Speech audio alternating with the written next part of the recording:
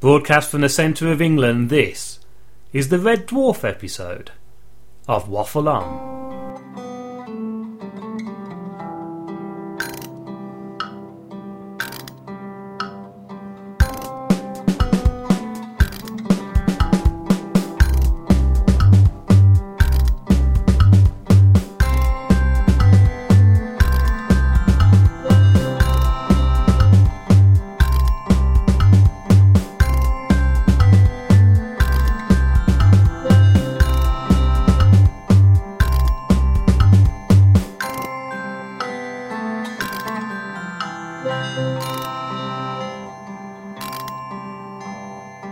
Hello, it's good to be back. Today we're going to be talking about Red Dwarf, and as usual I'm joined with my co-host Mr. Mark Kelly. Word up!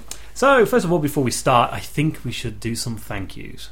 It's a good idea. So we've had a few emails and we've had some lovely comments on the Waffle On website, which you can find at Podbean.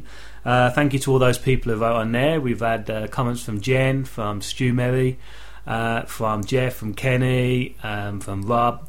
Absolutely brilliant. Unfortunately, I don't have the internet at the moment because the wonderful world of British Telecom, yes, British Telecom, have screwed us around. So we're recording today, and we're going to have to put this online using Mark's computer back home. Who? Yours, Kel's. Sorry. Yeah. So first of all, we've had an email. Who have? Aaron Gamble. Who's that? I'd like to turn around and say that I don't know him, but last time I saw him was actually 1985. So you know, that was quite nice. But he's listened to the McGowan episode and sent us in an email of some programs that he'd like us to talk about, and I think you might like these. Oh, what are they now? I don't know myself. Oh, now that is a classic. I've been watching that very recently. Yeah, so that's a pretty saucy lady in that as well. Really? Yeah, oh, yes, very nice. It's been a long time since I watched. Actually, Tim from Brighton, old Trekkie geek, he's a big V fan, so he'll be interested in that. The Adventure Game. Is that the one with the Aspidestras? Yeah, the Salamander. Yeah, that was class, that was, wasn't it? Only When I Laugh. Oh, no. Yeah, you see, I like that. No, Richard Wilson. No, What's wrong with Only When I Laugh? No. Just reminds me of bad comedy. Married with Children? Yes. No, you know how You'll be slightly becoming like Al Bundy as you get older, so I can see what that's all about. Or the hairline, or the sitting there with my hand down my trousers. Well, as long as you're not doing it at the moment, I don't really care, because I find that really weird. Blackadder. Yes. Yeah, yes. That's going to be really good. And Buck Rogers in the 21st century. Yes. And we all know, we're not going to talk about that now, but Colonel Deering. So there you go. We've also had an email from James Rockcliffe, who does a podcast devoted to Dad's Army. You can find that at Dad's Army Podomatic. Dad's Army at Podomatic.com.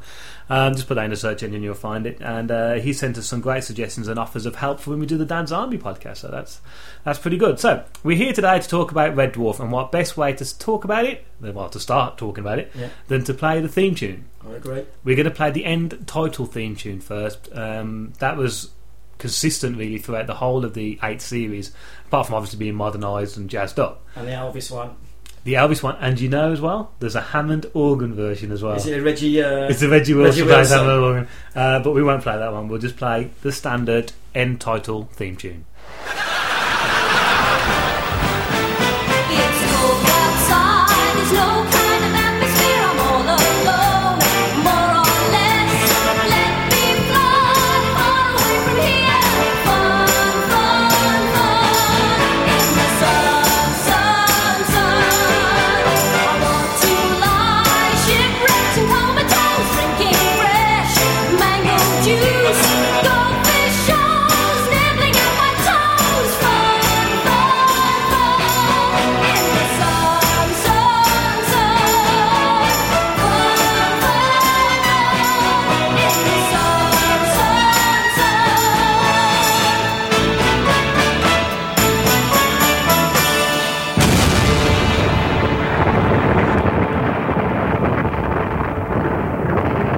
Okay, so that was the end title theme tune to Red Dwarf. Some little facts about it. It was created and wrote by Rob Grant and Doug Naylor. The first episode was broadcast on the 15th of February 1988. So this year is actually the 21st anniversary. Which is a weird anniversary to celebrate when you think about it, isn't it? Why not the 20th or 25th? I know we're not in the 25th yet, but you thought it would have been the 20th, wouldn't you? Really? I think 21's pretty good. Why? I don't know. It's like when you have your 21st birthday. It's pretty groundbreaking. Well, I can't isn't remember it? my 21st birthday, so let's I move do. swiftly. I remember what you did on your 21st. Let's move swiftly on. And to celebrate the 21st anniversary, they are at the moment filming a one-off episode called Back to Earth, which we'll talk about a little bit later on. So anyway, back to the beginning. It starred Chris Barry, who was most well known as an impressionist at the time. Yeah, he did Spitting Image. yeah, that's the only place I knew him from. And Carrot's Lib, which was a program by Birmingham comedian Jasper Carrot. Craig Charles, who was known as an anarchist poet. I first saw him on Wogan Doing what? Doing his poetry. doing his poetry. I think it was a weekly thing where he'd come on and do some kind of strange street style poetry. That was the first thing I saw him on. Danny John Jules, who was and who still is a dancer, theatrical dancer, was most notably in the film Little Shop of Horrors. Yeah, Robert Llewellyn, who came in series later on in the series as Crichton, who was a comedy act. yeah, His name I can't remember, which is not great research no. for that one. Ah, well. Norman Lovett, a stand-up comedian, and later Hattie Hayridge, who's also another stand-up comedian. So we first meet Red Dwarf. It starts off basically different to the books, because I think the book was actually wrote a bit later on. It's a very I think it's a very independent art. It's stream of a story than that. They are very different. It's not. I don't think it's like Hitchhiker's Guide that is very similar to the book. Yeah, well, I mean, Hitchhiker's Guide was originally wrote as a radio play, wasn't it? And then They did the book. as a book, and I'm sure this was very similar, because this was based on their radio series called Son of Clish, Yeah.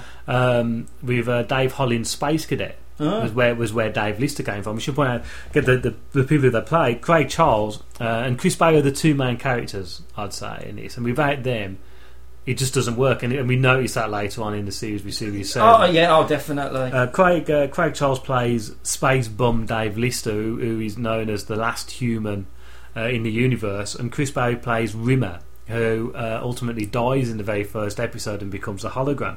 And the interesting thing with that, when Holly brings, out of everybody, as Lister turns around and says, out of everybody, why on earth did you bring back Rimmer? Yeah, And it's because it's purely for the fact that Rimmer will keep him sane. definitely. Well, he was his arch enemy, wasn't he? You know, and it's like a lot of things in all the great fictions. They need a character like Bond. Bond ain't Bond without a baddie. Oh yeah, and I think, and it keeps him alive. And it's the same with. It is the same with Lister. Yeah, because he does put out, doesn't he? He says like his mates Chen, Shelby, and Peterson, Who he wanted, didn't he? Who he wanted, but at the ultimate end of the day, if you're stuck just with your mates forever, you aren't gonna. You need someone else to battle with more than that. Definitely. As you say, like the good analogy with Bond, with every hero, you need a villain. Yeah, that is the 100%. The great shows have got two people in it who are very different. Yeah. And I think you got Donna John Jules plays the cat, which is a being come from Lister's original small feline cat, and it's a great story. In the books, it's one of my favourite. Is the stuff about the cats evolving. It's just a shame that they never had the budget to do that, and I don't think any budget could do that. Justify it. Well, that comes from Waiting for God, doesn't it? Where we're basically Waiting for God up. Yeah, that's what it's based on. Where there was two. Basically, for that is the cat world. They lived in the bowels of Red Dwarf, the ship, and they split up. Yeah, because the one they went have an argument. to try to find Earth, where the other left all the stupid and weak ones left, and they all provided this cat society, and that's where cat comes from. Well, one went to go and search for Cloister, and the other one went to go and get Clister. Yeah. And the only difference in their worlds of their religious beliefs being cats was one had donuts on their head, and the other one had hot dogs.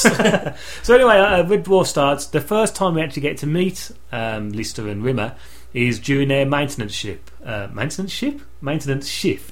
I should say. It could have been worse. You could have said something else there. I can say that. So let's play this clip. Titan, yes sir, I've been around. Mister, have you ever been hit over the head with a welding mallet? No? Shut up and push the trolley. Yes sir, River. Right, corridor 159. Lister, shut up! I'm only humming. Well, don't.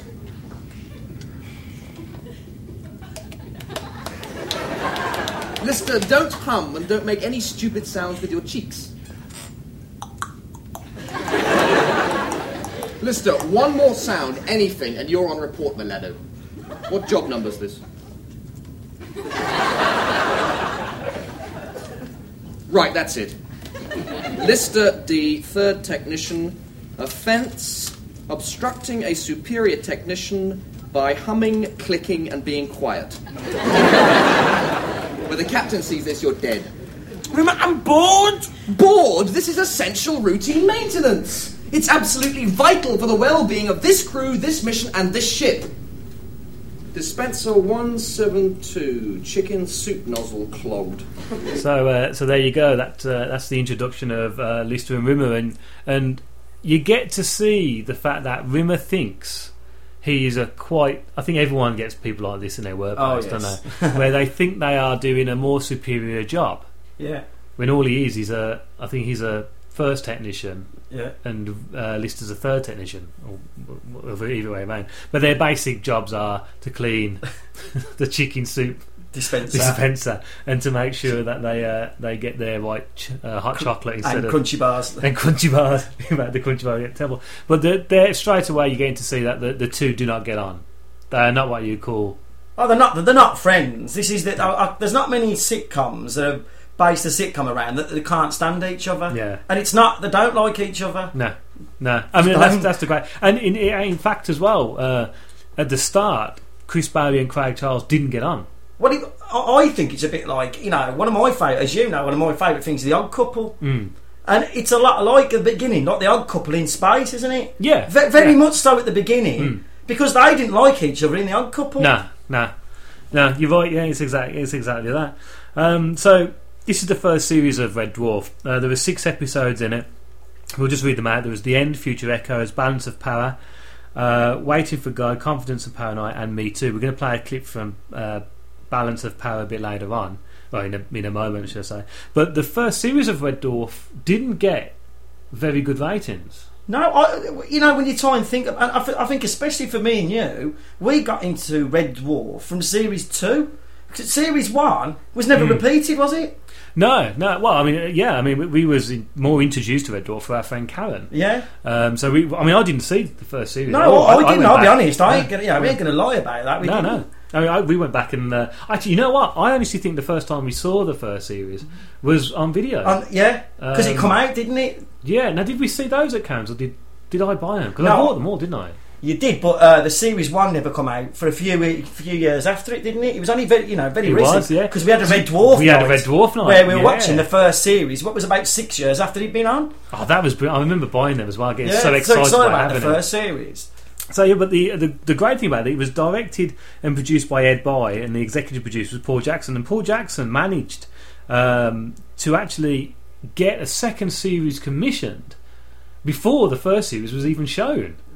You wouldn't get that anymore. No one really. I mean, especially in America, where if you don't get a great opening series, you're virtually crucified, which is terrible for TV. Apart from if you're on HBO, where HBO actually give you a license to do things, but let's not get into that debate. Well, we'll go on to that debate in a few episodes' time, in which we talk about the state of British TV. Ooh, I'm gonna have to sit back from the mic for that one because it is pretty atrocious. I think this is the point as well. I don't think it hurts us to talk about this at the moment, especially with Red Dwarf coming up to 21 years old, where I have been aching for a new series of Red Dwarf. Because it's what we talked about earlier on in the car.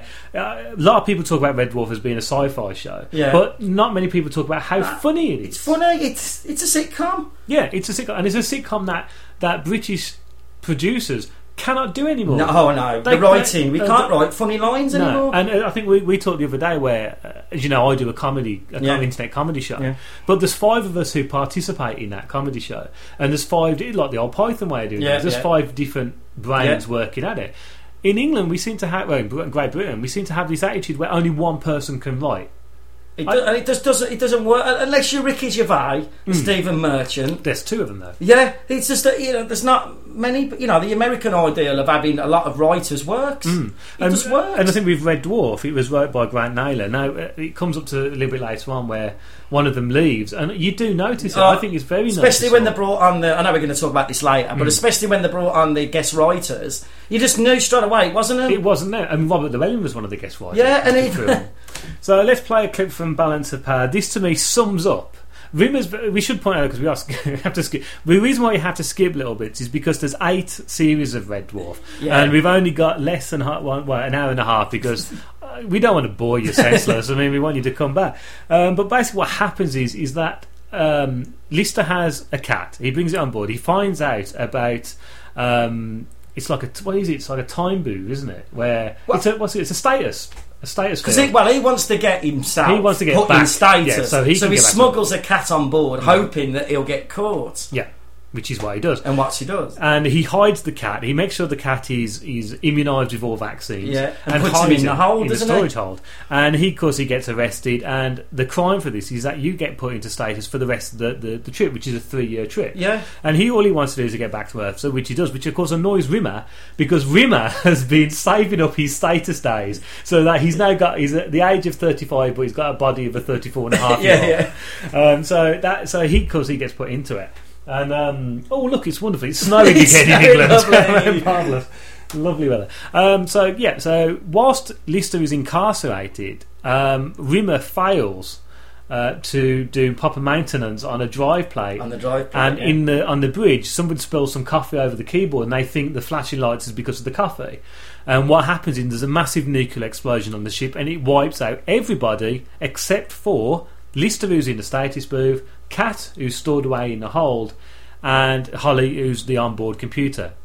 Holly then takes the ship out into deep space so that it doesn't get and nothing else in its areas get contaminated. And after 3 million years? 3 million years. Lister is released, and he's the only person there. Of course, it's going to take 3 million years to get back to Earth. He could go back into stasis, which is something I think everyone would do, but Holly brings Rimmer out as a hologram. He cannot touch anything. He's a light hologram. He can walk through things. He can't walk through out of space. A bit like in what's that thing with Sam Beckett in it? Oh, Quantum Leap. Quantum Leap. Yeah. You can. What was his called? His hologram. What was he called now? Played by Dean Stockwell. Sam, yeah. It's a lot like Sam, isn't it? It's the same kind of thing. You know what I'm going to ask you now? What was the gadget called that he kept talking to? Oh, that. What was that? Is that Ziggy or something? I don't know. I don't know.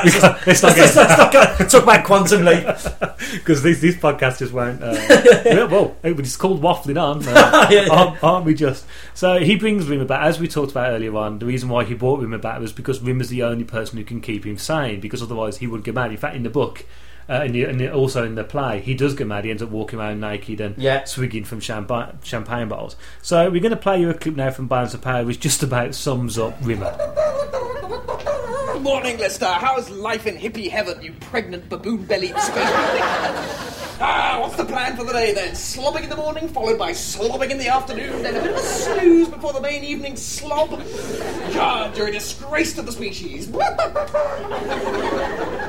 And that just about sums up Rimmer. I think so. You got that in 30 seconds. In 30 seconds, Rimmer in his all. Now, after Balance of Power, you get Waiting for God, in which we talk about Cat, which we've already just talked about. But I think one of the best episodes on this is Me Too, in which it starts off really from because Lister wants to have another conversation with his love of his life, which was Kochanski, played by the brilliant Claire Grogan, who I have to say I fancied. Yeah, and she was hotter than the one later on as well, weren't she? Yeah, no, even now, you know, there's no. It's a bit, she's got a bit of the Felicity Kendalls about her.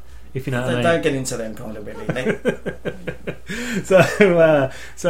Played by Vin Claire Grogan, who was the singer from Altered Images, who did Happy Birthday. So Lister wants to really explain things and get a better chance, so they bring Kochanski back as a hologram, but actually it's Rimmer pretending to be Kochanski, which of course ends up with various moments of hilarity, in which he keeps abreast. That's a lot. And it starts off Me Too, does, where Rimmer figures out that you can have 2 holograms, and what better way to entertain himself than having 2 versions of himself. Now, that's Rimmer's ideal of heaven. I can't think of anything worse. No. No. No. I don't, could you imagine? I mean, I don't particularly like being on my own. I don't like looking in the mirror. I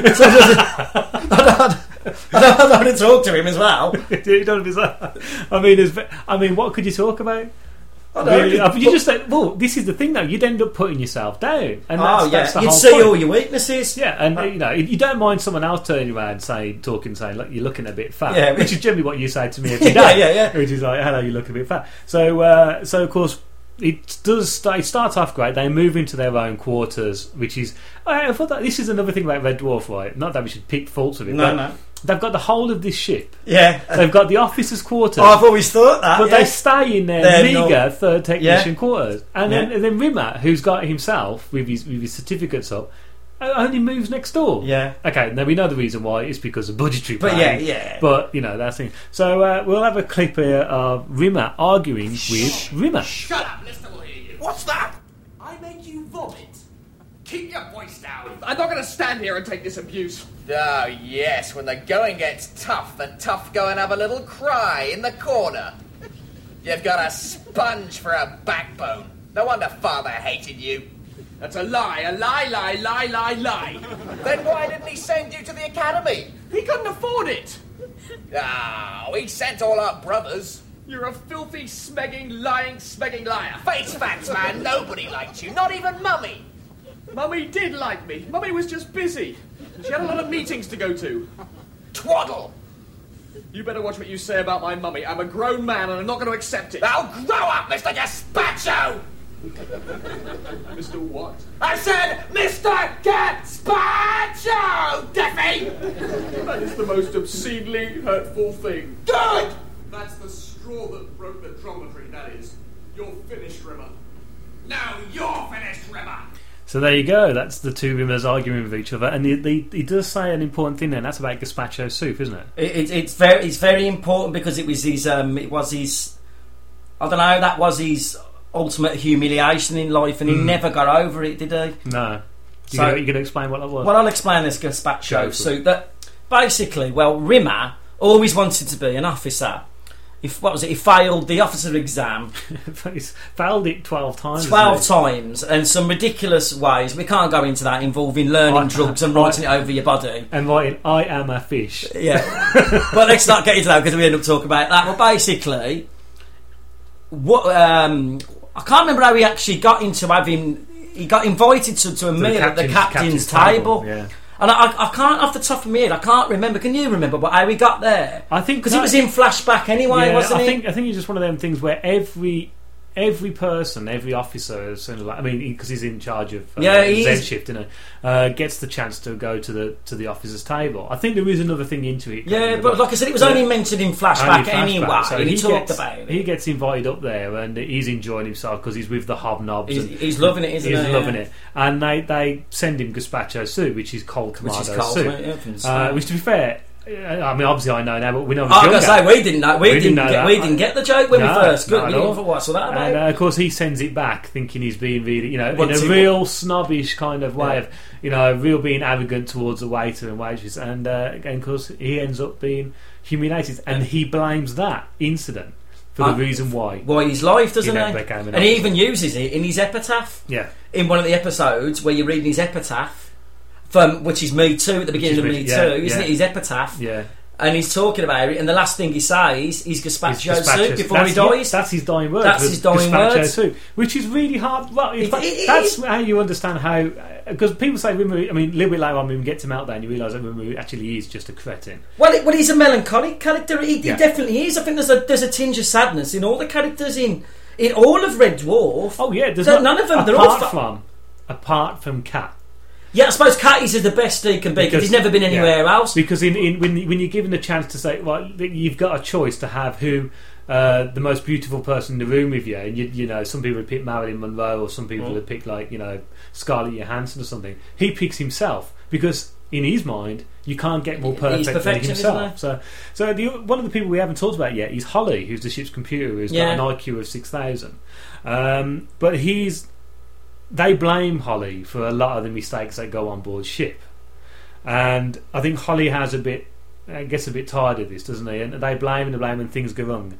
And we are suddenly introduced to a character called Queeg, which I think is one of the great episodes of all Red Dwarf. Brilliant, and Queeg is played by Charles August, who was a dancer. Actually, was a choreographer and worked with Danny John Jules on quite a few things. Does a lot of theatre.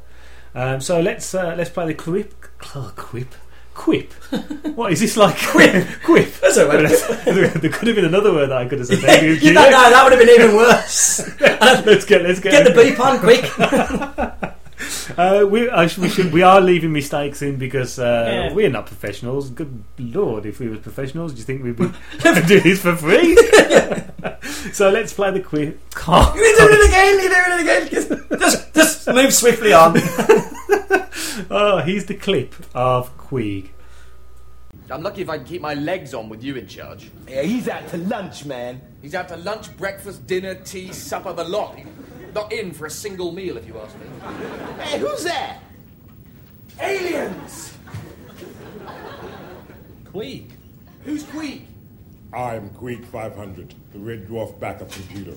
All vessels of the Jupiter Mining Corporation fleet are obliged to carry a backup computer to replace the primary computer, if the primary computer contravenes Article 5. I am therefore assuming control of this vessel. This is mutiny, Mr. Queeg. I'll see you swing from the highest yard arm in Titan docking port for this day's work. What's Article 5? Gross negligence leading to the endangerment of personnel. Hang on, you can't do this. Holly's got an IQ of 6,000. Yeah, right on. Is that what he told you? Well, what is it then? It has a 6 in it, but it's not 6,000. What is it? 6. 6? Do me a lemon. That's a poor IQ for a glass of water. How come he knows all the answers to questions about science and space and that when we ask him? He consults a book. What a slime ball. He gets all his information on astronomy, phenomenology, and physics from a single reference book. What's the book? The Junior Encyclopedia of Space. It's the only one he could find which had pictures. That's slander, that is. You'd better find yourself a good lawyer, guy. So that's why I was never on the case. I am on the case. I'm sharp. I'm kicking bottom. How come he can navigate us back to Earth? He can't. You've been going around in circles for the last 14 months. You what? That's a load of Tottenham, that is. It's a steaming pile of Hotspur. I'm onto his game. He's turning you against me so he can take over. This is not a matter for discussion. The decision has been made. Your terminals have been bypassed. You've been retired. I'm in my prime. You'll be given light duties, night watchman. From now on, Red Dwarf is run by Queeg 500. And of course, this is really a sudden turnabout for the boys of the Dwarf because they've had life pretty easy. Yeah, really. Even Rimmer, who sees himself as the military disciplinarian, and he's he's Army Corps and Space Corps. When it comes down to it, he's no different than Lister, who is just a slob. But admits it. Yeah, well, and he's happy being a slob. His ideal thing is to turn his underpants inside out, to smack his socks with a toffee hammer to get the fuss off, and to put his sneakers, trainers, into a fridge. Yeah. So Queeg runs the show as, well, disciplinarian. Oh, as a dictator, doesn't he? Or is it? Or that's how the ship should be run? The ship should be done. I mean, as you say, Rimmer is the one who gets probably knocked about the most. Oh yeah. You know? And in one of his things, although we heard him running earlier on, he's not a one for the exercises, Rimmer. Or not anything. Anything. He's not. Well, not anything because he uses. He's not intellectual. He's not intellectual. He's not a charmer. No. He's not one with the ladies. The only lady he's had a puncher in it. Puncher with Beckett on standby, sir. Well, classic Rimmer is what I remember, which we shouldn't really admit to, but I remember us when it came to exams, spending a good 2 days making a timetable of study, and then when it came to it, we realised that we used up 2 days of the study, and then made a new timetable, and that's what Rimmer does. But this is a clip in which Queeg, bear in mind, Rimmer is a hologram, and Queeg now runs the ship. Therefore, Queeg runs the holograms. Yeah. Off! Queeg, why has my alarm clock gone off at 6 o'clock? That's what time you asked for. Now, Holly and I had this little understanding. I would say, Holly, wake me up at 6 o'clock without fail. Then Holly would pretend to forget and wake me up around 10 with breakfast. Okay? Off! Queeg, I can see we've already cultivated a special understanding. I scratch your back, you stick a knife in mine. All right, give me a uniform. It's exercises first. Ah, yes. Now, once again, Holly, bless his little interface leads, and I had this understanding. Move it, boy! What are you doing? What I'm doing, Pilgrim, is I'm putting you through the Regulation 500 jerks. But I don't want to. Stop it! And then your ass is on a 3-mile run. You just can't take over control of my body willy-nilly. The company is paying for your hologrammatic survival. And out here in space, I am the company. Lister, wake up! Help me! Lister! What's wrong? Queeg, he's making me fit. What are you doing? Truck curls? God, no! My stomach won't take it. It's too flabby. 1. Mummy! 2. Mercy! 3. Help me! 4. Holly and I have this little understanding. 5. Yes! Fight that flab! I want control of my own body back. Freeman Health is going to kill me. I'm going to faint. What's the matter with him? He fainted after the first 500 yards. What, and you made him jog 2.5 miles unconscious? It's regulations. So there you go, regulations. Everything that Rimmer had always wanted to be under, he's been almost tortured by regulations. He's got his utopia now, hasn't he? Yeah, and it's not working. So you've got Lister and you've got Kat who are doing manual duties like scrubbing the floors, repainting everything. And Rimmer is having to do all of those exams which he said he wanted to do and study for, and it just goes to show that he really doesn't like it. He doesn't want it, does he? No. He wants to be given it. He wants the privilege of it. Like, I suppose, ultimately, a lot of people do. Well, anyone does, really, don't they? I mean, everyone no one wants to do the work. No one wants to do the work. Everyone wants the luxury, but no one wants to do the work. So Holly, meantime, has been stuck on Night Watchman, and the others go to plead with him, don't they? Yeah, they do because they realise that it off, not had it off. had it off with Holly. But they had it a lot easier under Holly, even though they moaned about him. He was exactly the right person for their crew. Which, again, sums up the whole Red Dwarf. Yeah, which is everything. A bunch of strange people. All together. Which is what all great sitcoms are. Yeah. So they end up trying to... They persuade Holly to come back and challenge Queeg. And Holly does this by offering him a chess game. Not the most brightest of things to do. Not really when he doesn't know... He doesn't even know the name of the... even know the name of the thing. Was it horsey to bishop horsey to queenie 5. Yeah, so... not the greatest idea. And unfortunately, Holly loses this battle of minds and wits, and this is ultimately what happens at the end. What kind of a plan was that? A stupid plan, that's what kind of plan it was. Well, why didn't we stop him? We thought he had something up his sleeve. Yeah, now we got Queeg forever, and that's a long time. Well, dudes, I've come to say goodbye. So you're definitely going to get rubbed whole? Afraid so.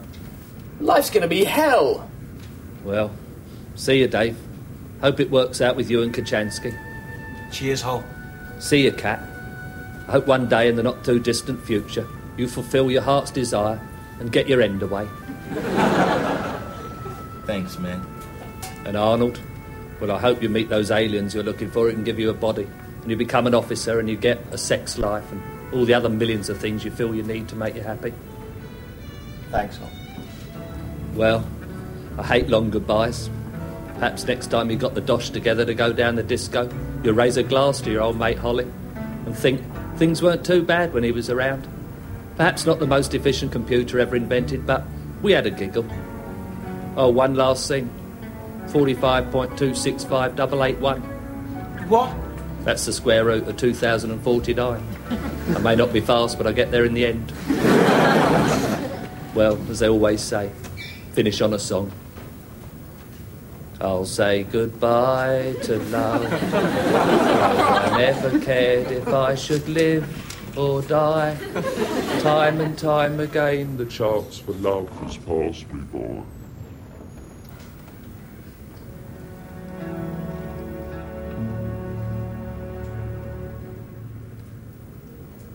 Okay, suckers.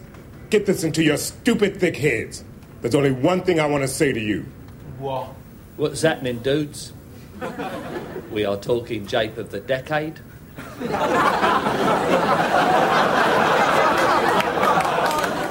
We are talking April, May, June, July and August fall.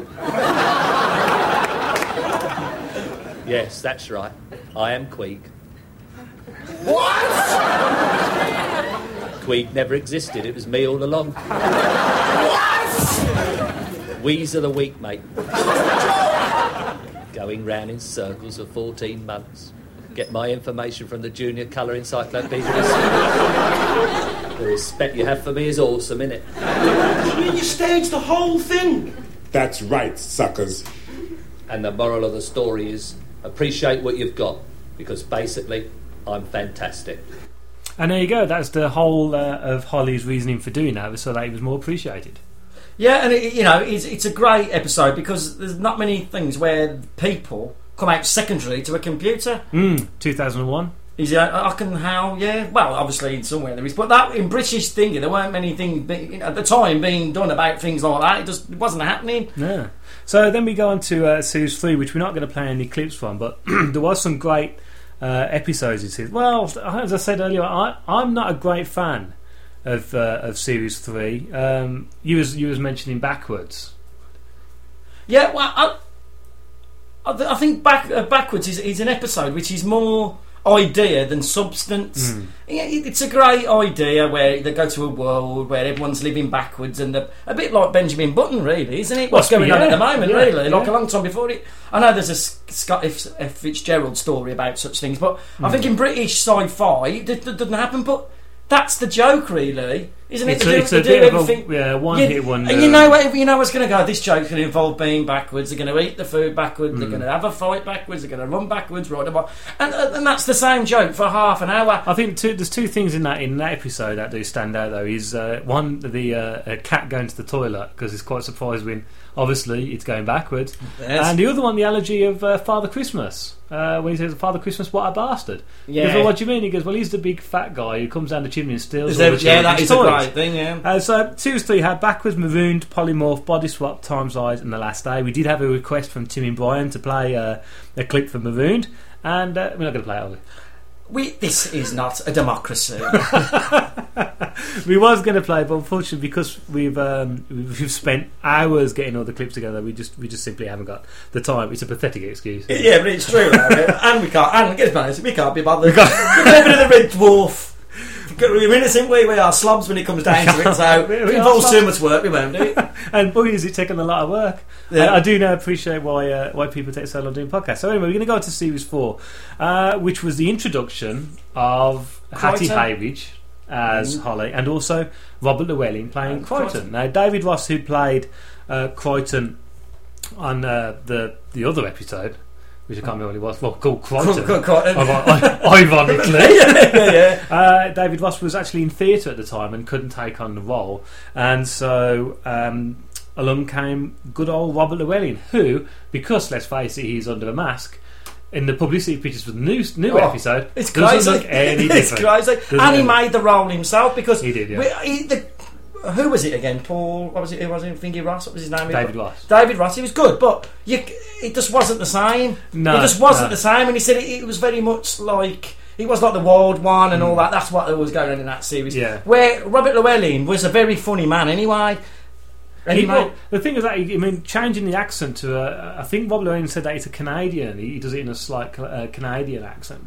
And I think that helps because otherwise, having as David Ross doing the English accent, it would be like, oh, he's a butler.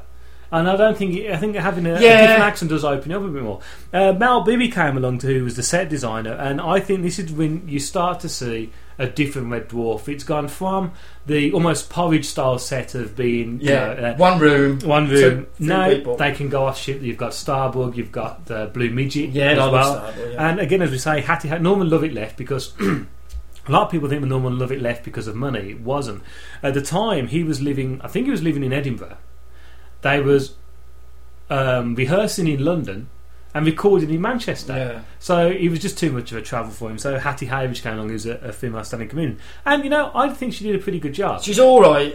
I know we've talked about this before. I'm not a big fan of Hilary, but to me, the hologram not the hologram, the ship's computer, the character got sidelined with Hilary. Yeah, it was just, this is a funny line. She'll come on and say something funny. And with Norman Lovett, he was, I don't know, he was a rounder character. But I know that, they had to think on the feet with that really quick, didn't they? And it didn't ruin it. It's not as if Hattie Hayridge ruined it, but... Oh, no. But, Well, I think it was Time Slides, wasn't it? Where... Didn't they went that's where they met when you first saw Hilary, wasn't it? Hilary. So you've got some pretty cool episodes. You've got Camille DNA. Camille was Robert Llewellyn's real life partner in that one. Justice Whitehole, which is a great Whitehole's a great episode. It is. Dimension Jump and Meltdown. But we're only going to play a scene from Meltdown purely for the fact that to get the grips of how much Rimmer is changing. He's becoming more and more of a coward, and because he can go off ship now. He takes on authority for the price of others more than anything like this. Definitely. What we're going to play is Meltdown. Basically, it's a wax world, and there's loads of famous people there. In the lineup, which you'll get to hear, you actually see Einstein, Stan Laurel, Marilyn Monroe, Gandhi, Father Christmas. Which is a weird self. Queen Victoria, the Dalai Lama, and Sartre, and it just goes to show how much of a real git. Yes. When he has a go at. We'll play the clip. What a challenge! The greatest minds in military history against me. Let's pray they're up to it. Are you sure your sanity chip is fully screwed in, sir? Have you any conception of what's lining up outside for your inspection? I'll soon shape them up. By God, I only wish the lads from the IO Amateur Wargamers and the recreators of the Battle of Neasden Society could see me now. They choke on their pike staffs. Well, thank you very much, sir. Thank you. As you were, Sergeant Presley. Guys are outside, sir, waiting inspection. Thank you very much. Well done, Presley. Uh-huh. Thank you, sir. Crichton, let's see what we've got, eh?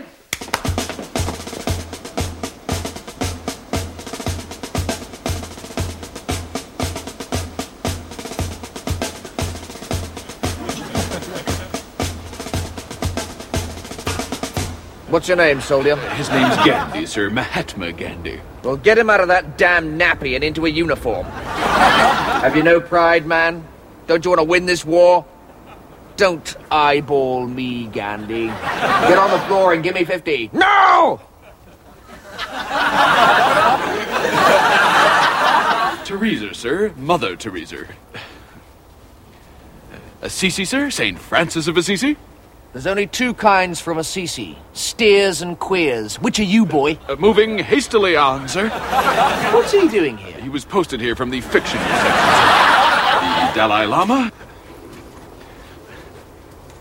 Mr. Noel Cower, sir. Delighted to meet you, dear boy. Shut up. Monsieur Jean-Paul Sartre, sir. Who? He's a philosopher, sir. He's an existentialist. Well, Sartre, we don't like existentialists around here. And we certainly don't like French philosophers poncing around in their black polo necks, filling everyone's heads with their theories about the bleakness of existence and the absurdity of the cosmos. Clear? Well, you're quite the worst bunch of famous historical wax droids I've ever had the misfortune to clap my eyes on. You're a total bloody shambles. And if we're going to win this war, someone is going to have to turn you into soldiers. And that someone, ladies and gentlemen, is me! Over to you, Crichton. I'm watching you, Gandhi. Brilliant episode. And the interesting thing for that is, of course, this was going to be the opening episode of Series 4, but the Gulf War was on, so they postponed it to the end. Purely for the fact, typical BBC mind in that it's all about war.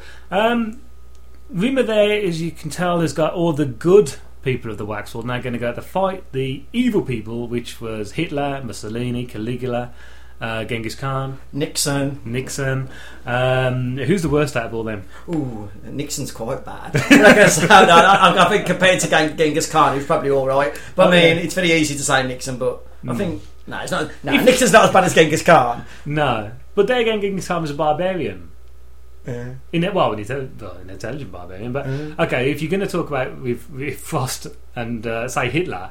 Yeah, Hitler. No, Hitler's probably worse than them two. Nixon. Yeah, well, definitely. Yeah, because Hitler was just a liar and I am not a thing. But would you, in a moment of wits, sitting against a table with each other, say there was no quiz show? Who would you poll as the winner out of Hitler and Frost?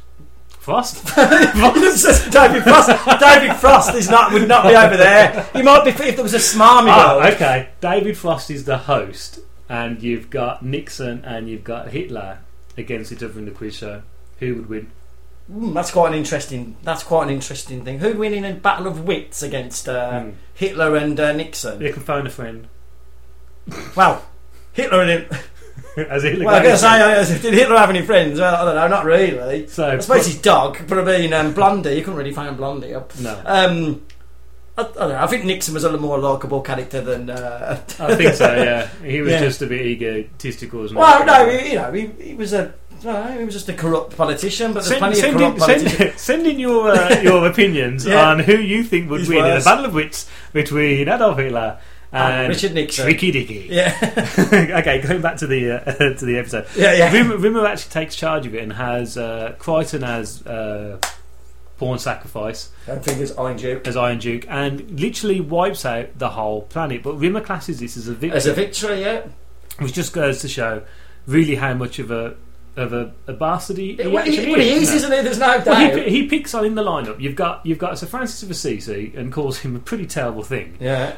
And he also has a go at Gandhi. Now, one thing about Gandhi, you're going to say about Gandhi is he was a good man. He was a good man. Actually turn him around and say, and the worst thing which you can't see if you do get a chance to see Meltdown, see it because Gandhi's got army boots on. With obviously the clothing that Gandhi wears. And the actor who was originally going to play Gandhi had to be replaced at the last minute because the poor soul couldn't do the press ups. So I mean, really, that's quite bad. Isn't it is quite bad. So that's Meltdown. The episode before that was Dimension Jump, which I just want to quickly talk about before we go into quite an important episode. Because it's got Ace Rimmer in it. And the reason why we haven't. The reason why we haven't talked about Dimension Jump is because it's one of those things. It's timey-wimey. It's parallel universes, and as we all know, if you're into anything like science fiction, when you try and talk about dimensions, it's a bit like the bit you've got like in Deep Space Nine. If you're a fan of Deep Space Nine, you've got the alternate realities, haven't you? The mirror universes. But with Ace Rimmer, it's a very complicated world. Because you could have a whole podcast talking about Ace Rimmer. Oh yeah. So Ace Rimmer is great. He is great because he is exactly what he wants to be. He is Rimmer if he was successful. Yeah. Well, the whole point is, of course, the decision of Ace Rimmer he's in the Space Corps. He's a test pilot for the Space Corps. He gets all the women. In fact, there's a Bongo played by he wants to. He goes, if you're interested, I'll be in my quarters covered in tats and malata. And he goes, I never knew your side was buttered that way. And he goes, no, I've been happily married for 35 years, but a guy like you could turn a guy's head.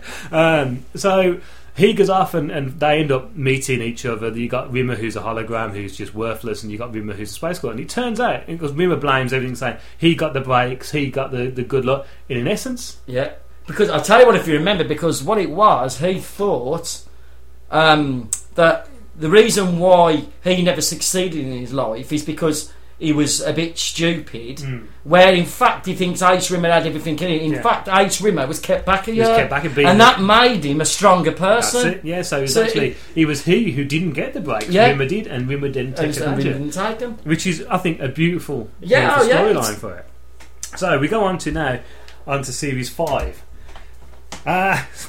This is when Red Dwarf, I think, becomes...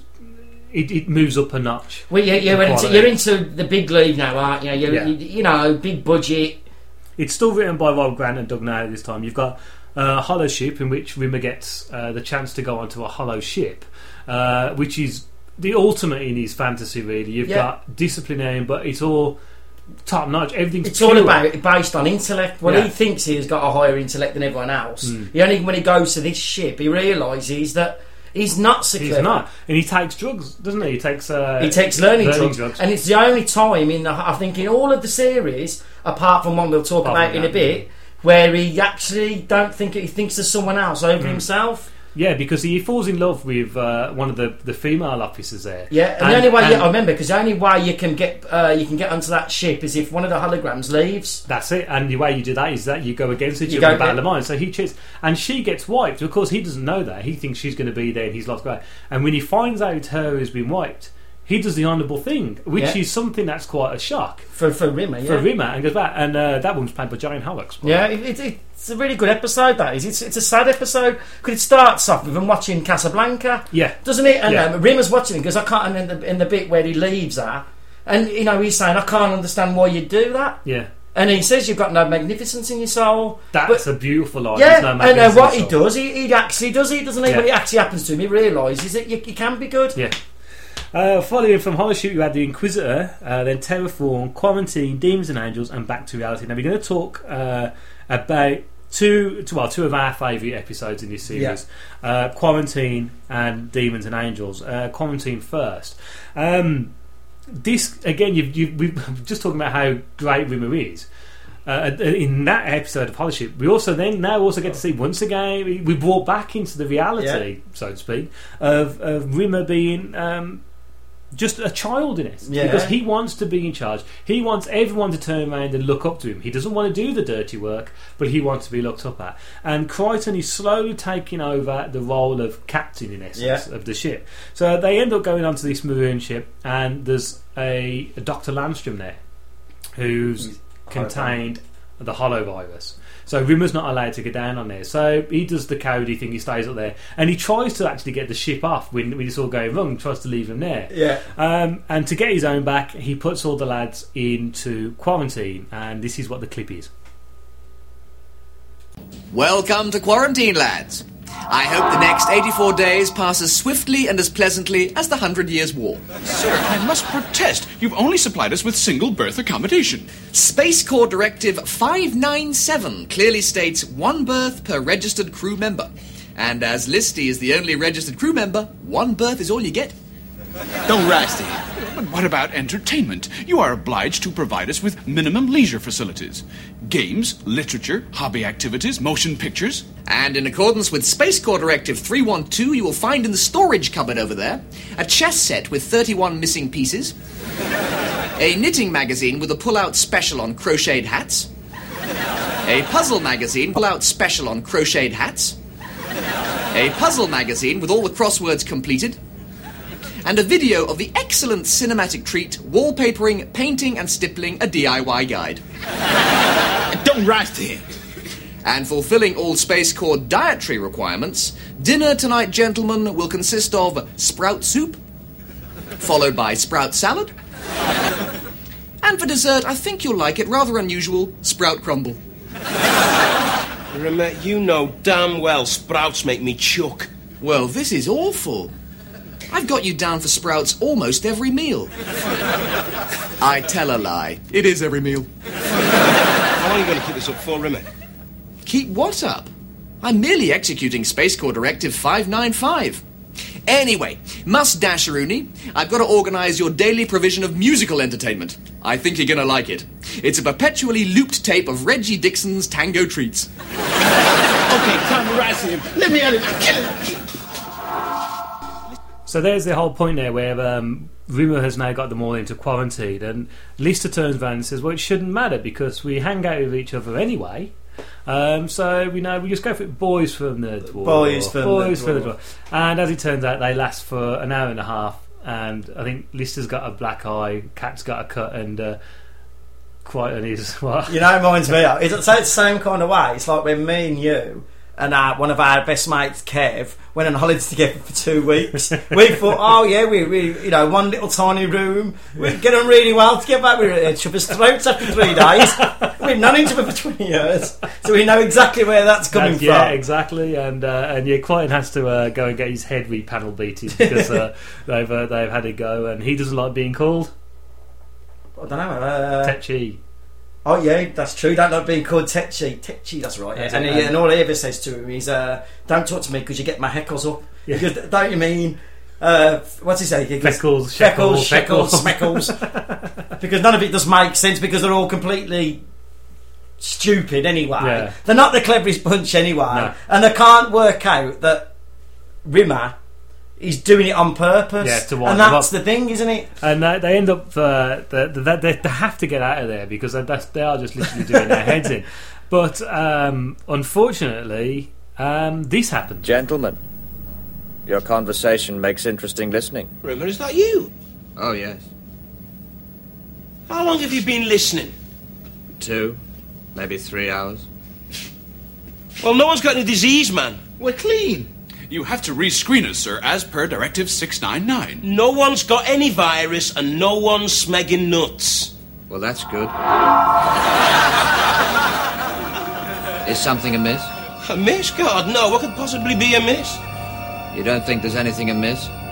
I'm sitting here wearing a red and white checked gingham dress and army boots. You think that's unamiss? No, of course not. It's just that we thought you'd gone nuts. We were trying to heal you. I was just doing a little test. A little test to see if you'd gone crazy. If there's one thing I can't stand, it's crazy people. Well, we've passed the test, Rimmer. You can let us out. I can't let you out. Why not? Because the king of the potato people won't let me. I've begged him. I've got down on my knees and wept. He wants to keep you here. Keep you here for 10 years. Could we see him? See who? The king. Do you have a magic carpet? Yeah. A little 3-seater. So let me get this straight. You want to fly on a magic carpet to see the king of the potato people and plead with him for your freedom. And you're telling me you're completely sane? I think that warrants 2 hours of WOO. What's WOO? Glad to ask. Without oxygen. No oxygen for 2 hours. That'll teach you to be bread baskets. So there we see Rimmer has now got the holovirus, which he contracted when he was talking to them, which he was just taking the mick out of them. And he's got it. Now the lads now know that they've got to get out of that room because they've only got oxygen for a short amount of time. And how they get out of it is by using the look virus, which they found in Dr. Landstrom's case. And they do this simply by taking the look, and he gets the buttons out. And off they go to find out what's wrong with Rimmer, and Rimmer with the holovirus can shoot. He's got hex vision, yeah. And he's also got a little friend with him called Mr. Flibble. Mr. Flibble. And I think this was the episode, I think, especially in Britain, where it got into the public's consciousness. I think everyone knew, even though Mr. Flibble's not the best thing in it, but this was the first time where what is Mr. Flibble? Mr. Flibble was a penguin. Was it a penguin? Yeah. Glove puppet. That's it. Who also had hex vision, which was never explained. But for some reason, the puppet had his aim. I know why. Why is that then? Well, because he's a hologram. I keep forgetting that. This is what's really mad with Red Dwarf. You forget that he's a hologram because out of your head you think he's real. Mm. And this was before. You know what you haven't talked about really? The fact he's by now is Hard Light. No, he's not Hard Light because that's Legion. What are we on now? We're only on season 5. I know it does seem like we've did you? But no. But this was the first time where you saw people talking about Red Dwarf on TV. I think the ratings were probably peaked by now. Got really big. There was also, I think, at this point, a Dimension Jump conventions had started as well, and we'll talk about it at the end about how that we've met them. And so ultimately they manage to knock Rimmer out again using the look virus, and they incarcerate Rimmer in quarantine. In the quarantine, and that's how it ends. The episode after quarantine is Demons and Angels, and then you finally got back to reality. But we're just going to talk about Demons and Angels. The only thing because there's another ship It's a big story, isn't it? Yeah, it's another. Is it another parallel universe thing? I think it is, isn't it? No, because do you know what it's about? I'll tell you what it starts off. It's about, at the beginning, what they're doing, they're trying to replicate, because they've got no food left, they're trying to replicate an orange. No, it's a strawberry. They get a strawberry, so they manage to do it 3 times. Which is one is awful. Beautiful. Yeah. It's like heaven. Yeah. It's like drinking the elixir of life. Where the third one is like, it's putrid, and when he eats it, it's got maggots in it. That's it. So they try the scene. They think they can do the same thing with the ship. Can they make another ship? Or it's an accident, isn't it? That happens, and that's the reason why then you suddenly get 3 ships. You've got them on there, which is just about the standard version. You've got the godlike version where they all walk around in white. It's very good, which is great. And then you've got the evil version of it. Now they all go onto the evil ship, because this is where they need to get all the things together. Well, you've got the 3 parts of the make up the one, and they end up. Well, Crichton gets shot, Cat gets shot, and they think it's, oh dear, you've misfired your gun. Let me come and help you, brother. And they get shot, and you see Crichton, who's just a deranged, oil-stained mechanic. Yeah, who's got like they're all a bit like cowboys. And they're a bit cowboyish, aren't they? Tourette's as well. Yeah, it's a bit weird. You've got Cat, who's just a. Well, he's like a barbarian, isn't he? Well, he's a cat, isn't he? He's got his fangs. He is what he is. Saber-tooth. He is what he is, yeah. And you've got Craig Charlotte, Lister's one, which is just like a dirty, rotten cowboy. And you've got Rimmer's bad version. Well, he's a very, very Frankenfurter, very much like Rocky Horror Show. And this is the introduction of Evil Rimmer.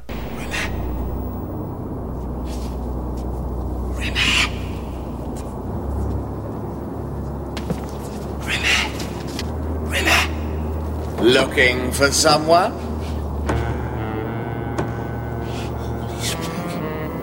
Hello, my pretty. What do you want with me?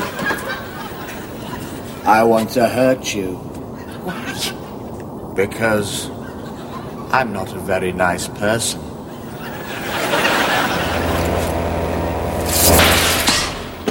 Oh. Hollow whip. I'm going to lash you to within an inch of your life. And then I'm going to have you. So they end up getting the full triplicator back together from the good ship, the bad ship, and back on Red Dwarf. And they managed to get back over there and destroy it before the original Red Dwarf ship explodes. I really like Demons and Angels. I just wish it could have been a little bit longer. Yeah, it's one of them things. You never get the proper fruition of the episode. It's a great episode, but that could have been a 2-parter, couldn't it? Definitely. And I think this was they wasn't really doing 2-parters yet, were they? That coming to a bit later on, but this could have been a 2-parter easily. That was where Series 7 I think that's where Series 7 went wrong. But after Demons and Angels, you had Back to Reality, and we haven't got any clips for that, but Dwayne Dibley. Yeah, it's a very fan favourite, isn't it? Because you've got some of the best gags in it, but it's quite hard to show a clip on a podcast because it's very visual. It's very visual, and there's some great bits with Crichton who thinks he's got like a real macho name, hasn't he? Is it Jake Bullock? Yeah, something like that. And he goes, "What do you mean? You could be a traffic cop?" And he does turn out that he is actually just a traffic cop. So that was Series 5. We're now way down to Series 6, in which is your favourite series, isn't it? Series 6. Series 6. I do, because I think the sci-fi in it, you're getting completely mad. Even though it's got an episode in that won all the awards, which is Gunmen of the Apocalypse. Yeah. What I'm not a massive fan of. No, I'm not. We've talked about this before. This was the big episode, wasn't it? That got 8 million viewers. Yeah, it got the big budget. I don't know. It's all right, isn't it? But it's not a Red Dwarf. It's not as good as what's on. I mean, Series 6 gave us Sirens, Legion, which we're going to play a couple of clips. Gunmen of the Apocalypse, Emo Hawk, which was the second one of Polymorph, great episode. Rimmerworld, and Out of Time. And Out of Time we'll talk about, because that left me and you in a state of sheer panic. Yes. We'll talk about. Before we talk about Legion, because we've got the clips out, we'll actually talk about Rimmerworld, which I really liked, because it's a world just made out of Rimmer, and it is a horrible place to be, because he just gets dictated to. And well, he's the only person where he got, because what happens is he lands on the planet. He's stranded on a planet on his own, and the only thing he's got is a kit for terraforming. Hasn't he got? Oh, he's got. Because what are they called? Chinese worry balls. Worry balls. And they become like pebble, but a tiny ball bearings by rub those balls. Rub those balls. But he's on this planet, and the only thing he's got is to get to terraform or clone anything, because he thinks I can make a new society. Yeah. The only thing he's got is something of him. He's got a bit of his dandruff from his comb. So he transforms the planet, he terraforms the planet, he clones him, and what happens is he gets overthrown by himself. There is only one. I am him. And Cat finds out it's not him because he doesn't smell. Yeah, I can't smell the characters. But we're going to talk about Legion, which I think is the best. Great episode. Best episode. So let's play a clip on when they first. No. Before we play the clip of when we first meet him, we've got the homage towards a lot of sci-fi things, which you seem to have Red Alert, don't you? Well, of course, I think this shows you, me and my mate, big fans of Star Trek, but you're talking that's high-end sci-fi. And I just showed this to be realistic, what a world would be before people who don't particularly care about it. Here we go. Go to Blue Alert. What for? There's no one to alert. We're all here. I would just feel more comfortable if I know that we're all on our toes because everyone's aware it's a Blue Alert situation. We all are on our toes. May I remind you of Space Corps Directive 34124? 34124. No officer with false teeth should attempt oral sex in zero gravity. Damn you both, all the way to Hades. I want to go to Blue Alert. Okay. Thank you. Bit of professionalism. Wait, I've got something. I'm punching it up.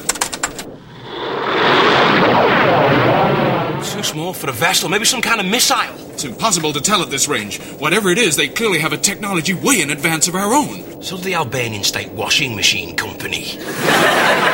Step up to Red Alert.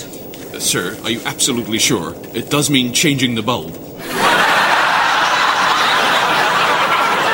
There's always some excuse, isn't there? And there you go. A low budget ship such as Starbug would just have to change the bulb. And it's just got some great bit. Even though there's only 4 of them, he still wants to keep the Space Corps directed. Even though he was a complete failure, he still thinks he has to uphold the Space Corps. And he doesn't even know them. He don't even know them, and that's the thing. Yeah. And there's plenty of quips like that in that series. There's loads of them. I think the whole of Series 6 has got, and everyone has got a couple of Space Corps directives. Yeah. Sniffing the saddle was one. Ginger toupee. Yeah. And so anyway, they get caught by this. It's almost like a big net, isn't it? Yeah, it's like an energy field that draws them in, like a homing beacon, really, isn't it? And takes them into this place where they meet up with an alien who knows all about them. In fact, there's a continuity mistake in this where it turns around and says, this alien goes, "You are called Dave Lister. You have a pain," and he removes his appendix. Well, Lister apparently had already had his appendixes removed, but Doug Naylor's reasoning for this is the fact that when Red Dwarf was blown up, it's put back together again. They will all put back together again. But of course, that blows out the thing of Rimmer still being a hologram. But it doesn't matter. It's Red Dwarf. It's Red Dwarf. So they meet up this guy who appears to be the most brilliant person they've ever met. He knows an awful lot. He knows all their whims, their pleasures, doesn't he? He knows everything. And so they come up with an idea for him joining him. And this is where this clip comes in. What is your name? Call me Legion. Please make yourselves comfortable. Legion, these statues, you sculpted them yourself? Years ago, I was a different person then. Well, according to my connoisseur chip, they fulfill all 10 requirements for being masterpieces. You have a connoisseur chip? Just because I look like Herman Munster's stuntman doesn't mean to say I can't appreciate art, sir. I shall return with the feast. Can I eat? I mean, in this body, is it possible? Mr. Rimmer, in a hard, light body, you can do anything a human can do, with the added bonus that you are practically indestructible. I can't be hurt? Your pleasure and pain responses remain the same, but you cannot come to harm. Excuse me. His cellular structure is unique. Genetic strands I've never seen before. Part living tissue, part mechanical. We've got to persuade him to come with us. He'd get us back to Earth in weeks. And what a team we'd make. Legion with his scientific genius, intellect, culture and sophistication, and us with our red alert bulb. Let's flag down a black cab and head for Real Street here. This Johnny won't come with us. He'd never fit in. Can you see him joining in on our late-night sessions of pin the pointy stick on the weather gale? True, but once he's signed up and we're off in the big black, it'll be too late for him to change his mind. All we have to do is create the facade that we're not the uncouth morons you are. Here is the feast. It is a traditional 24th century Mimosian banquet. How absolutely divine, Le Gion. Although I must say, our souls are already gorged, fit to burst with the feast of art laid out on your walls. I wasn't aware you had an interest in art, Mr. Rimmer. Many's the night we while away the wee hours contemplating a Caravaggio, discussing its shape, themes and form. The pointy stick game doesn't get a look in anymore. Now, this three-dimensional sculpture in particular is quite exquisite. Its simplicity, its bold, stark lines. Pray, what do you call it? The light switch. The light switch? Yes. I couldn't buy it then. Not really. I needed to turn the lights on and off. And there you go. That's Legion. He has turned Rimmer by taking out his light beam, because at this point Rimmer walks around with a light beam in him, as in the very first series. He was in a cage, if you remember. And he takes out his light beam, removes all the wiring, and just throws in a little chip. And Rimmer then becomes Hard Light. The whole point of Legion, if you get the name Legion, which is collected, many. He's made up of all of them. He's made up of Crichton, of Cat, of Lister, and of Rimmer. And there's that bit where they pull the mask off, and I remember thinking that was quite freakish. It was, yeah. For the BBC, to actually do make a bit like that. Yeah, and of course, ultimately, there's always and that's one of the lines they say. Because there's always something, isn't there, that comes along and ruins our day. Yeah. And anyway, they managed to get away, and well, we'll just end that on Legion. There you go. That's We've always talked about though. What's interesting about the Hard Light. It becomes Hard Light was a bit like Star Trek Voyager with the Doctor, wasn't it? Yeah. When he had his transmitter thing on his well, there's a lot of people have turned around and said that there's a lot of things that Red Dwarf did in their stories that Star Trek, especially DS9 and Voyager, actually copied a lot of them. The Doctor, some of the storylines, but apart from it being not so funny, it was a lot like there's a lot. Well, I mean, I suppose you could say homages to it, maybe. Yeah, I disagree. I say you stole it. There's nothing wrong with that. No. There's nothing wrong with that. No, because these days, I mean, we've commented before. But let's face it, Red Dwarf takes an awful lot of things from Alien, from 2001.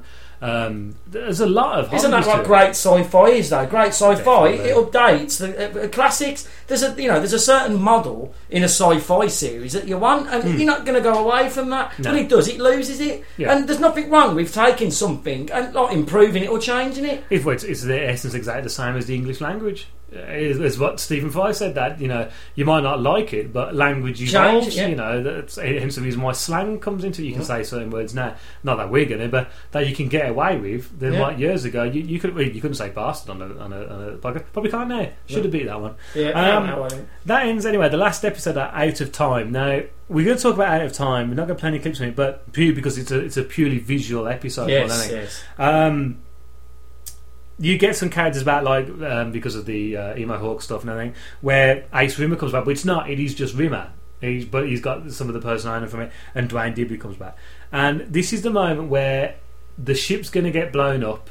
You don't know what's happening. Rimmer runs through, and he shoots the panel on there, and ends. Yeah. He just said, "To be continued." And that episode... where the main story that was where they saw themselves in the future, and there were horrible people. That was having tea with Mussolini. Yeah, there were horrible people, and they come back to try and get apart from the original crew, but the original crew realised what they were going to become, and this is why. And at the end, he realises the only way, because they all get killed apart from Rimmer. Yeah. and Rimmer does something at the end of it. Really shocked because we sat there watching it. I remember sitting there watching it, and you see that they're getting attacked by their future selves because we can't pull up living like you. Yeah, and you see Crichton gets killed, Lister gets killed, Kat's killed, and Rimmer's on his own. And I always remember that scene where you see. I mean, I think Chris Barry just doesn't. He stops there, and it's a sudden realisation that if he doesn't do this. And I don't think it's where he thinks, I'm going to die. No, I think it's the point where my friends are going to die. It's the first time he realises his friends are going to die. There's the classic line, better dead than Smeg. Better dead than Smeg, yeah. And he gets there, and as he presses the button on his gun, they blow the ship up, and it ends with "to be continued." Yeah. And I remember we were like, well, what happened? Yeah, and bear in mind, this is before internet. Yeah, you couldn't find nothing. That's it. All we had was teletext. And it was a good, I think it was a good 4 years before we found out exactly what happened. Yeah. Although, of course, now if you get the DVD, they actually filmed the end of that where they sit there and they're eating that synthetic crap, aren't they? So that was the end of Series 6. Probably the end, actually, of good Red Dwarf. Yeah, the classic Red Dwarf as we know it, yeah. Because we go into Series 7, which now has a few problems, should we say. One big problem, I think we'll say, and that is Chris Barry leaves. He does 2 episodes, which is Tika to Ride and Stoke Me a Clipper. Good reason how he ends it. I mean, he becomes. This is how reason why we didn't talk about Ace Rimmer is because there are thousands and thousands and thousands of Ace Rimmers. Each Rimmer takes on the role of Ace Rimmer to do good and spread the word, and it's his turn to do it, and that's how he leaves. But we have got a clip, but we got the clip from Tika to Ride, but we might as well talk about the reason why we don't like it. It is because Chris Barry left. There was just a lot. I think you got Chloe Annette. You got Kachansky coming back into it to try and fill the void of, and it was just never. It's not the sexist issue they say, but no. it was four boys together, yeah. and it changed it. It didn't. It changed it. Crichton changed. Yeah, and well, Crichton became this. See, Crichton always liked Crichton. Yeah, but Crichton ended up being this thing where he was jealous of Kachansky coming into it because of Dave. And he was just. Kachansky comes in from another parallel universe, which of course I think gets a little bit tiresome. It really does. And you lost the writer with this as well, didn't you? Yeah. Well, no, it had just gone down to Doug Naylor. So Rob Grant had gone, hadn't he? He'd gone, yeah. And it's although Doug Naylor's great. I mean, Doug Naylor's kept Red Dwarf alive. He was the one. We'll talk about the film later on. But yeah, when you lose, it's like Gordon and Simpson. If you lost Simpson, well, although he actually retired earlier, Steptoe and Son would not have been as funny.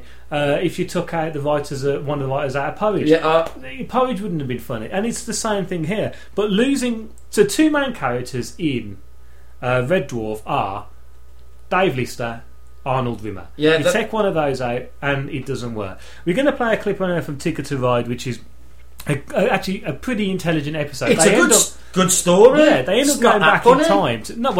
It's quite a serious thing. Yeah. They end up going back in time to 1963, and they end up in a storage room in Texas, and they accidentally knock someone out of a window, which results in JFK not being killed. And JFK, it's like anything. If you die doing good, you're more remembered a lot of time. Of course, obviously you can make mistakes, and unfortunately he does make mistakes because he's kept alive. His affairs get found out. Jackie divorces him, and he ends up getting arrested. Essence exactly like Nixon. It's the same thing. And Lister gets a chance to put things right, because obviously when you change time, the old times now, if you change time, things happen in the future, and it screws them up. So they get a chance. Lisa gets a chance to go back and puts a suggestion to JFK, and this is the suggestion. Well, come with us back to Dallas in November '63. Be a second gunman, the gunman behind the grassy knoll. You mean assassinate myself? Yeah, it'll drive the conspiracy nuts crazy, but you'll never figure it out. So what happens then is they get JFK to the grassy knoll, and he's dressed as a policeman. You see Lee Harvey Oswald pull do the 2 shots. Then he does the 3rd shot, and he turns around and he thanks them for giving him the chance to be the man he's most well known for. And as he walks off, he slowly fades off into the distance, and Lisa turns around and says, I still can't find a curry house. Yeah. And then they go and batter him, which is pretty good. That's the only good thing about series 7. No disrespect to Chloe Annette, because it wasn't an easy job for her to do. And to be fair, she's a damn good actress and easy on the eye. But I don't know. It's like we've talked about it before. I think this was the first time in Red Dwarf where we questioned that what's going on with it. And there's odd episodes where you think, well, I don't really like it, but we can still watch. This was only one where we've had Red Dwarf nights where you skip through it. I can honestly turn around and say we've got all of them on here. I mean, we obviously we keep looking every now and again at the discs just so that we know what we're talking about, but I can't remember that. Apart from me doing the clips, I can't remember the last time I watched Series 7. Apart from the ones with Rimmer in the first two. And even then, they're not great. I'm not that bothered about it. And I think that was the problem, where we actually turned around and thought, should it go on? Yeah, and we never, you don't want to see things ending, but we were thinking this might have been the final nail in the coffin. We're losing the writer, losing the funniest character in it. Yeah. And we thought, he can't really go on. I mean, Chris Babby left Red Dwarf because he was doing a TV series at the time called British Empire, which was a very, very good series. Very good series. And I don't think we can talk about British Empire because it was filmed in 91. But still, we can talk about it now because and Richie plays Gordon Britus, who's in charge of a leisure centre, and he's he must be the characters he plays where he's a buffoon, but he's a nice guy. He's a nice guy. He just doesn't do very well. It's a bit of an early David Brent. Yeah, definitely. Essence, when you think about it. But so he wanted to concentrate on that. He'd been doing Red Dwarf since 1988 and was just tired of it and thought, you're going to get typecast, so he left it. The others carried on and it didn't really work, and viewing figures dropped considerably. And I didn't think we'd get season 8. No, well, it wasn't even mentioned. It wasn't Ruby. You just thought that was it, didn't you? Because the ending, there was an ending. It wasn't a cliffhanger. No, it was just a dead stop ending. You think, well, that's it, really, isn't it? And then suddenly we get Series 8, which is back in the red. And what happens here is, it's just. Well, it's a bit of a mad episode because they're still because all this, they're chasing Red Dwarf, and they find Red Dwarf has crashed. Yeah. So they go down there, they find Holly, who's still alive. He hasn't saw him for 8 years, and his first lines are, "Hello, dudes." Hello, dudes. It's like you saw him last week. Norman Lovett back into it again. And then you get the nanoprobes, the nanobots. That's it, nanobots, and they remake Red Dwarf, and they make everything that was on Red Dwarf, including Rimmer, who was a hologram. And so a good way of getting Rimmer back into it. But of course they're still on Starbuck, so they try to fly into Red Dwarf as far as I can remember, and it slowly gets bigger and bigger as they go for the air shoots, and they blow up inside Red Dwarf, and they get captured by Chen and Shelby, who is of course Lister's original mates. Yeah. I mean, the third person, there's 3 guards there. Right, there's Chen and Selby, played by I think it's Paul Bradley, who was in EastEnders. The other guy who doesn't take his mask off would have been Olaf Peterson, who was played by Mark Williams, who's of course most well known. We know him as the Fast Show, but for the world, he's Arthur Weasley in Harry Potter.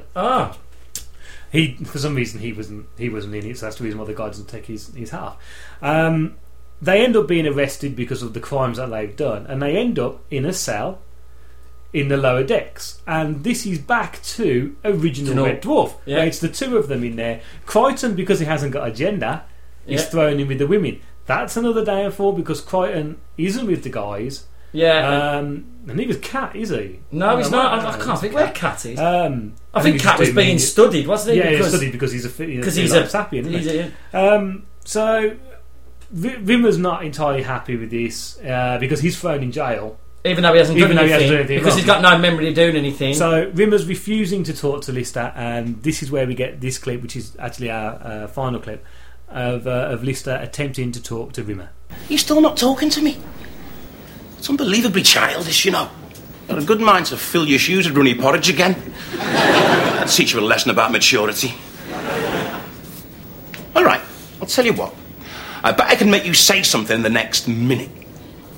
20 big ones. Shake on it. All right, well, if I'm on, say nothing. I'm on. Okay. I'm going to say something, all right? And you're going to totally lose it. Are you ready? You ready? All right. Several years ago, when money was not abundant and I medically needed a pint, I took some money from your purse. Oh, God, it was horrible going in there. The wallet that time forgot. Not that there was any point. Barman on B-deck wouldn't save me. Said doubloons weren't legal tender anymore. Said you should have handed them in after the Spanish Armada.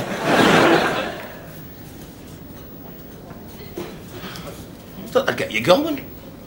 You hate digs about your stinginess. Usually makes you so agitated that you got to go and make a cup of tea with a brand new tea bag.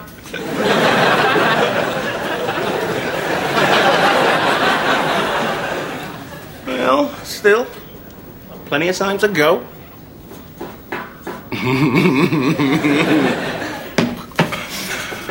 Remember Yvonne Magruder? You really liked her, didn't you? I used to go out, you know, before you did. You didn't know that, did you? Broke up in the end. Really hurt me. Still got the scars today.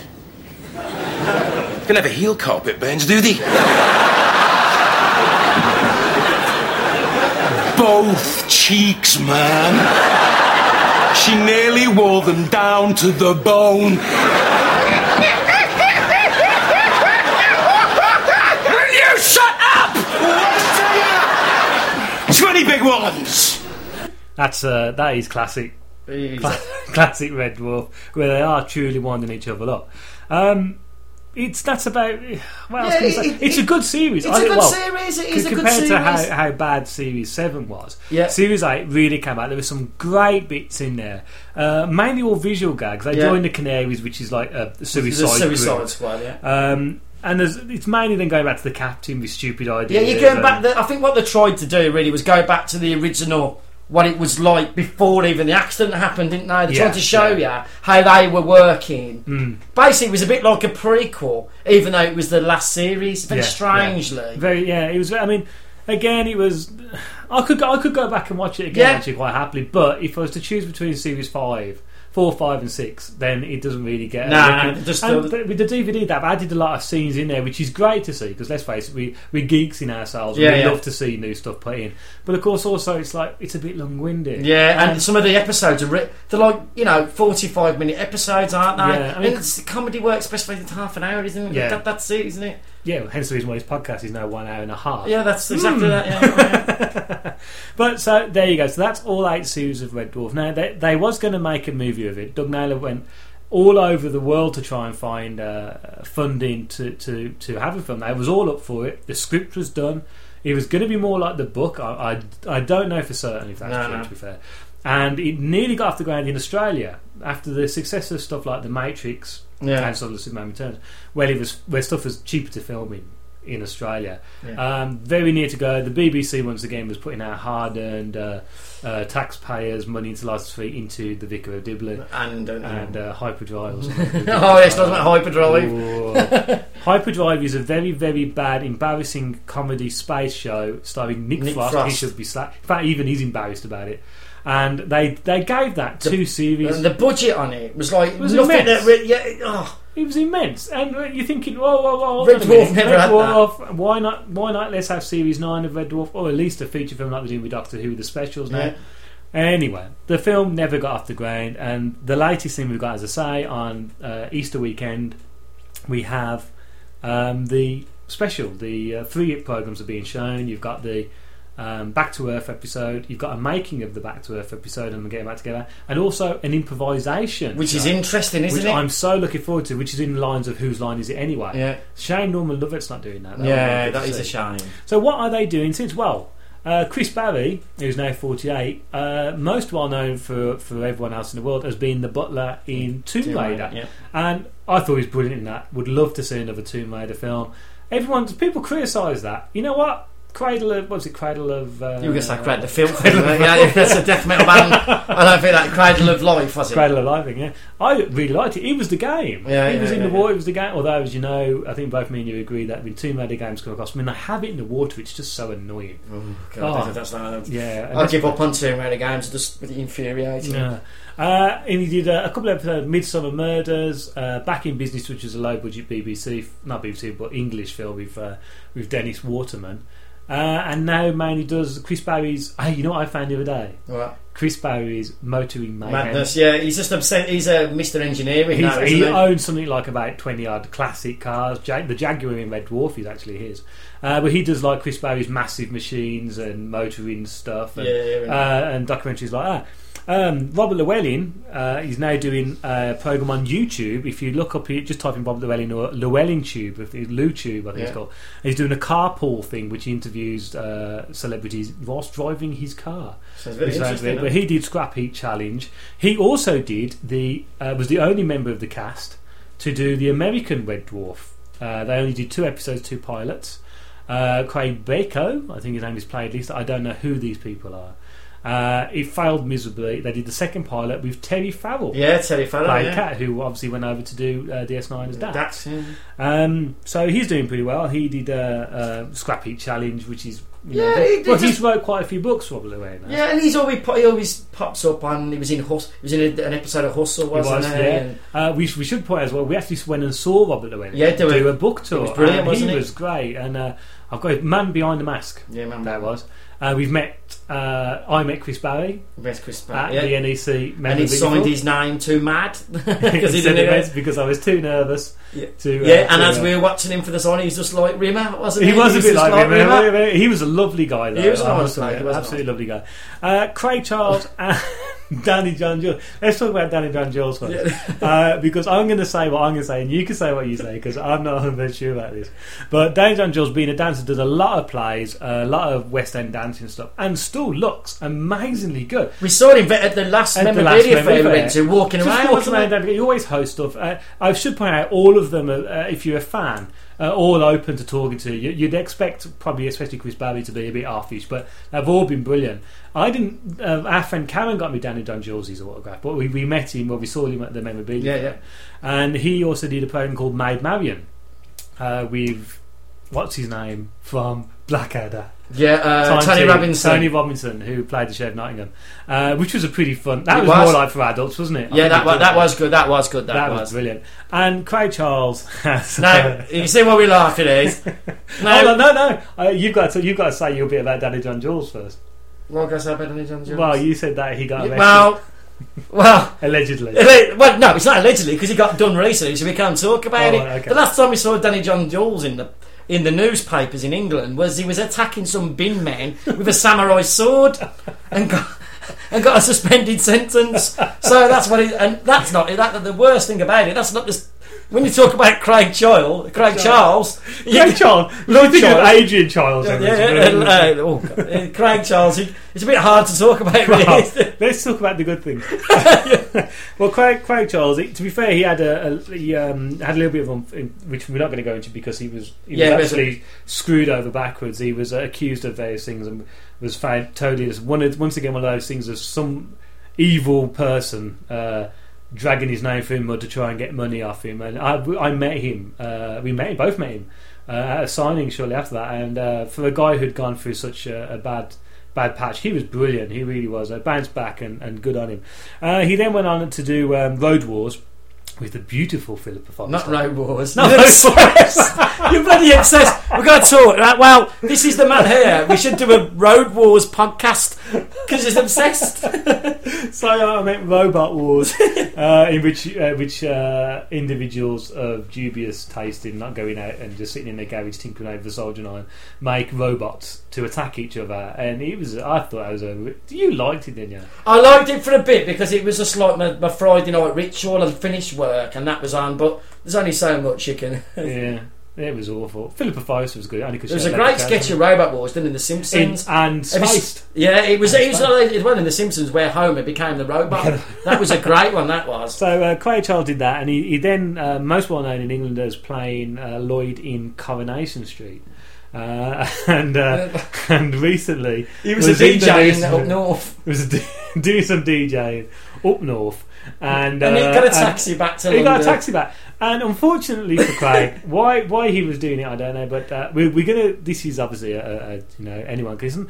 But he was caught doing drugs. We'll say. It was. Yeah, but we'll just call it. He was doing drugs. In the back of a taxi, and allegedly entertaining himself is the best way that I could say it. And now this is the thing that I think is actually worse than. Well, not that it's worse than that, because you shouldn't be doing drugs anyway. He goes with especially in the back of a taxi. In the back of a taxi. Well, if you're doing your own part of your home, it's entirely to you. But sitting in the back of a taxi, cracking one off, shall we say, he's pretty bad. But he was filmed by the taxi driver. Now, I'm not being funny. Coming down from Manchester to London's a damn long way. It's a good 2-hour drive. Now, you're not allowed to use your mobile phone whilst driving. Now, that's more of a thing. If the policeman pulled them over, at least he'd be able to best hide the old paraphernalia and what the old chap in the jeans. What's that driver got an excuse for? Did they arrest the driver? I don't know, actually. There you go. Because that means he would have to been taking his hand off the steering wheel to film him. It's a scene you don't want to see. It's a scene I don't want to see, and I don't think it should have been reported in the first place, because there was. Well, there you go. Anyway, thankfully that was in his past, and he's sobered up. He's sober, totally sober, and good on and well done, Craig. Yeah. So that's our Red Dwarf podcast, finished, done, and dusted. Okay, so our next episode is going to be about Monty Python's Flying Circus. So if you add in any comments or sending us some MP3 audio clips or abuse, we'll take abuse. We won't play it, but if you fancy sending it, then you can email it to waffleonpodcast@googlemail.com, or go to our main website, which is at http://waffleon.podbean.com, and you'll find the links there and everything like that. And please add a comment; it would be good. And throw us a review on iTunes. We haven't had any yet. No, I noticed that the other day. Yeah. But again, we've only done two. That's not good. 4 podcasts. That's not good enough. No, come on. 1 hour 40 minutes we've been here for. Yeah, and he's boiling in here. I've really got to get that radio out sorted out. Whoa! Not that you're sitting there in your pants. No. Well, if I was, you wouldn't know about it. No, but I might use it as a caption on thing. We're not. No, we're not. Anyway, yeah. So the next episode will be about Monty Python's Flying Circus. So please send us some of your comments, or tell us what you liked about Monty Python, if it influenced you in any writing or just your humour, and we'll add it into the show. So thanks for joining us. Thanks for being here, Cal. Thank you very much. And we'll leave this podcast to the final words of Arnold Judas Rimmer, or Ace Rimmer in this case. Smoke me a kipper, Skipper. I'll be back for breakfast.